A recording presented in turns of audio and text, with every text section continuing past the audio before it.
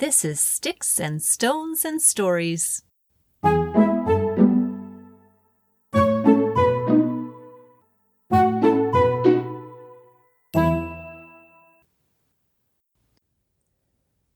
Amata's grandmother was a baker.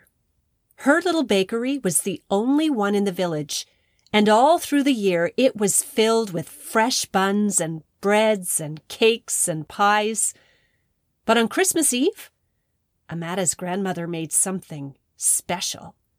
She made gingerbread men, one for each person in the village. Now, she didn't sell these cookies. She gave them away. You see, they were her special gifts for her friends and her neighbors. Well, as you can imagine, Christmas Eve was one of Amata's very favorite days. On Christmas Eve, she woke up before all her brothers and sisters, so she could help her grandmother bake.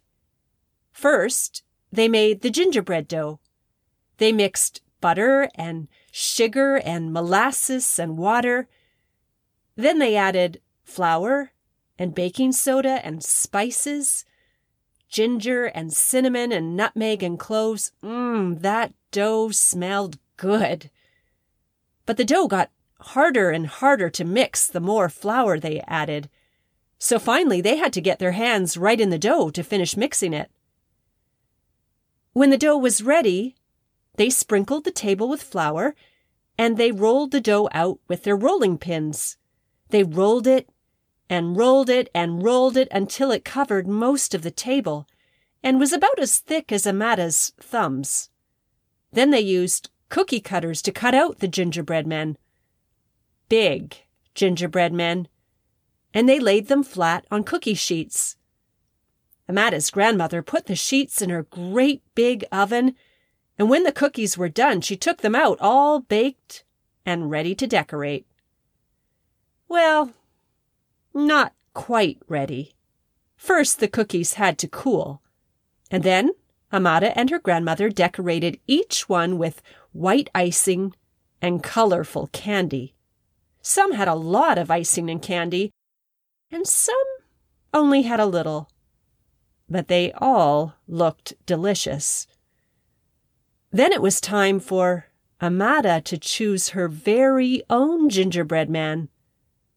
On this Christmas Eve, she chose one with lots of white icing and 3 gumdrop buttons, and she put it aside very carefully to save for Christmas morning.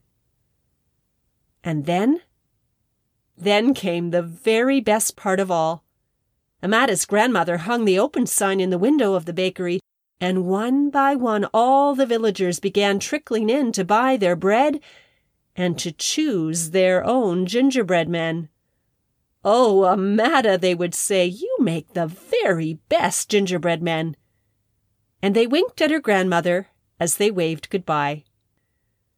One after another, the villagers came in. Even Amata's own brothers and sisters came in.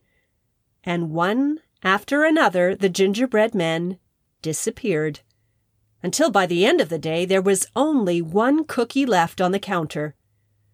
"That's old Johan's cookie," said Amata's grandmother.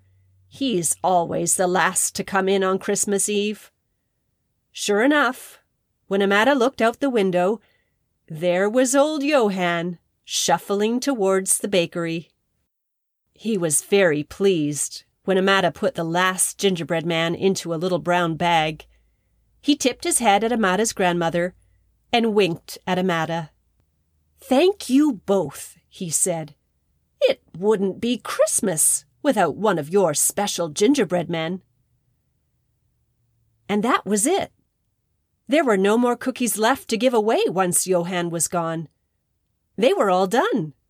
It was time to close the bakery and to go home to celebrate Christmas with the rest of their family.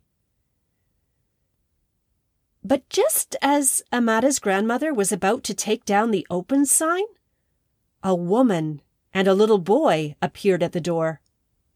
They weren't from Amata's village. Amata had never seen them before. They were wearing traveling clothes, and they looked tired and dusty from the road. "Oh, thank goodness we got here before you closed," said the woman. "We're just passing through, and the old man on the street told us that you're giving away gingerbread men today." The little boy's eyes were wide as his mother spoke. He looked very excited. "Oh, dear," said Amata's grandmother. "I can give you a loaf of bread, but I'm afraid we don't have any more gingerbread men. We just gave the last one away." The little boy's smile disappeared. Amata could see that he was trying hard not to show how disappointed he was. But when his mother looked away, a tear trickled down his cheek. "Wait," said Amata. "There is one gingerbread man left." And before anyone could say another word, Amata went to the back and unwrapped the cookie that she'd chosen for herself, the one she'd saved for Christmas morning, the one with lots of icing and 3 gumdrop buttons. Then she came back and handed the cookie to the little boy, and oh, how his face lit up. "Oh, thank you," said his mother. "Thank you. You have no idea what your kindness means to us." Amata was a little bit sad to see the boy leave with her cookie, but she was happy to see the big smile on his face. And do you know, when her mother and father and brothers and sisters learned how she had given her gingerbread man away, they each shared a piece of their own. It all added up to a whole new gingerbread man, plus a little bit more. And the next Christmas Eve, and every Christmas Eve after, Amata and her grandmother baked an entire extra tray of gingerbread men, just in case they ever had more visitors. Sticks and Stones and Stories is written, narrated, and produced by Rachel Dunstan Muller. Find out more at racheldunstanmuller.com.